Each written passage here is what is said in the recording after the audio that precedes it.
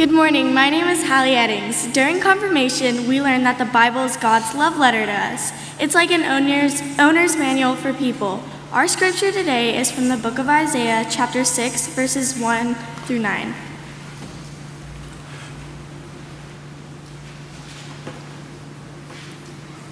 In the year that King Uzziah died, I saw the Lord high and exalted, seated on the throne, and the train of his robe filled the temple. Above him were seraphim. Each with 6 wings. With 2 they covered their faces, with 2 they covered their feet, and with 2 they were flying. And they were calling to one another, Holy, holy, holy is the Lord Almighty. The whole earth is full of his glory. At the sound of their voices the doorposts and thresholds shook, the temple was filled with smoke. Woe to me, I cried, I am ruined, for I am the man of unclean lips, and I have lived among people of unclean lips. And my eyes have seen the King, the Lord Almighty. Then one of the seraphim flew to me with a live coal in his hand, which he had taken with the tongs from the altar. With it he touched my mouth and said, See, this has touched your lips, and your guilt is taken away, and your sin is atoned for. Then I heard the voice of the Lord saying, Whom shall I send? And who will go for us? And I said, Here I am, send me. He said, Go and tell the people this. Be ever hearing, but never understanding. Be ever seeing, but never perceiving. This is the word of God for the people of God. Thanks be to God.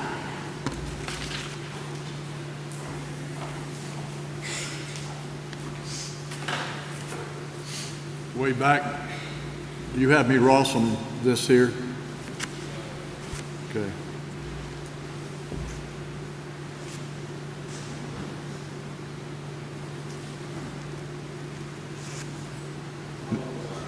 What'd you say? It's not work. Okay, there you go. Miracle in the sanctuary. Okay. So confirmation class, some of you might remember this. Not all of you were at this moment, but some of you, our first time Wilderness Trail, went with me when we walked up the mountain there above the lodge, and we saw something that was really caught our attention. We saw this red-tailed hawk mounting the gray wind, and red hawk can catch the wind in the thermals. It's a beautiful thing to watch because without even flapping the wing, it can just circle and circle and go higher and higher, and we watched it. It was a wild and beautiful thing. That night around the campfire when we were sharing holy ground, some of you were still talking about it, and at that point it wasn't just something that was beautiful and wild, it was something that was tugging at you. The way you talked about it, it was almost like, it made you want to live a life that was true to the goodness and the wonder you saw up there. It was like you were being summoned. That's the way it was with Isaiah.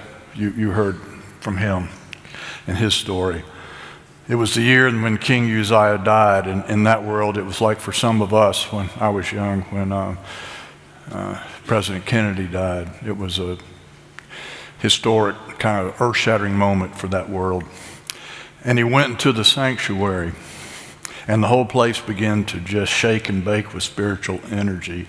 And he said, Holy, holy, holy Lord God of hosts. And young Isaiah, he put his head down in the padded temple of his hands, and he said, you don't want to deal with me. I'm just mere human. I'm a person of unclean lips. But the Holy One did not draw away, drew closer. And he called Isaiah by name, and he said, Whom shall I send into a world that's dying for lack of love and life? And before Isaiah could come up with a bunch of excuses, he raised his hand and said, Here am I, send me. So confirmands, I think you know by this point, we've talked about this a lot, that voice is still being heard, okay? I hope it's going to be heard in your heart and mind today. We told you during confirmation that voice was pretty active at your baptism. Someone said that every person that comes into the world is spoken over. Don't you like that phrase? That's what happened at your baptism. The voice of God spoke over you. And I'm going to tell you what that voice said, okay? That voice said, you're not manufactured as a something. You're a someone. You're a creation. You're one of God's masterpieces. You're a miracle in the making. And on that day, the voice said, not only are you made in the image of God, but you're made by God's imagination, which means God has things in mind for you that are full of possibility and promise, that you can be a part of God's holy business. That day that you came dripping with the water, and some of you I baptized right here all over your face and your forehead, that was like your ordination. That was your call to ministry. And you say, I don't remember that. I didn't say anything.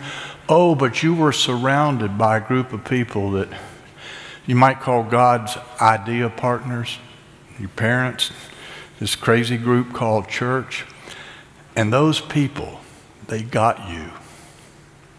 See, they knew who you really were. And it's going to be their job to get you to this place where we think you're old enough to get who you are and to know your call. We surrounded you. Every one of you had a mentor, someone who was another one of those God idea partners that shared their tug of God upon their life. You heard their story. Oh, and you were reintroduced to the great God idea partner of all time, Jesus. And we heard during confirmation that Jesus said he never meant to save the world all by himself. He needed you, needed me. We heard those stories. Jesus coming into ordinary boys and girls, men and women's life and saying, follow me. Confirmands, I have to think some of you, if you were real honest, somewhere during this year you probably said, this sounds a little more than I'm ready for, okay? I mean, I'm just trying to get through 6th grade math. I'm just trying to see if I can make the soccer team. I haven't figured out what I want to do with my life, and you're talking about something that important. Not sure I'm ready for that. Listen to me. You're ready. Look at me now. You have everything you need to answer your divine call. You know what you have? You have what the rest of us have. One life to live on this planet. And every day you can link with God in God's task of increasing the abundance of life on this earth. We talked a lot about what we believe about Jesus, but did you also hear us say what Jesus believes about you? You have it in you to be like Jesus. Oh, you know what? You've got something a lot of these folks have lost, and I've lost along the way. I heard this guy this week and giving a talk, and his name was Tim Story. He said, young people, children and youth, they haven't lost their shout. Did you have your parents very often say to you, it's a little too quiet in there. Come on, ratchet it up, a little more noise. Huh? Do you hear that much? No. You hear, come on, stifle. You haven't lost your shout. There's an old, tired world out there. It needs your youthfulness, your gladness. You have exuberant deeds of compassion that'll be done the next few years. Only if you do them. You're called for. Okay, I've said a word to them, and I'm going to talk to the rest of us. Okay? If my experience is to be trusted, God calls us not once, but many times. Sometimes that call and nudge may be like Isaiah's moment, as clear as a bell. Sometimes it's hardly audible. Have you found, though, as an adult, the longer we're here, we get harder of hearing? Not just physically, but spiritually. I think, there's so much clutter, there's so much static on the line. And don't you find as an adult, there are so many voices to listen to, and all of them seem promising. Maybe that's why Frederick Buechner said that he fears that we will not listen to the voice that speaks to us to the vision in the temple, or as I said earlier, to the voice that speaks to us from the hawk mounting the gray wind. You know what we'll hear? All we hear as adults sometimes is that blaring, banal voice of our culture that says, hey, the only thing that matters is what you get in the way of salary and stuff and status, and if it's your joy you're looking for, just save it for the weekend. How are we going to hear that voice? The voice. Stop. Look. Listen. like Isaiah, take a moment where you're not a rock skipping across the water. You slow down long enough for your soul to catch up with your body, and then you might hear it. I do believe that the voice of God is always speaking to us, with us, for us, but it's easily ignored. You know what I heard someone say? The voice of God is kind of like the sound of a little tiny whippoorwill. You know the whippoorwill, don't you? Yeah. Its arias mourn the dusk. Its solos signal the dawn.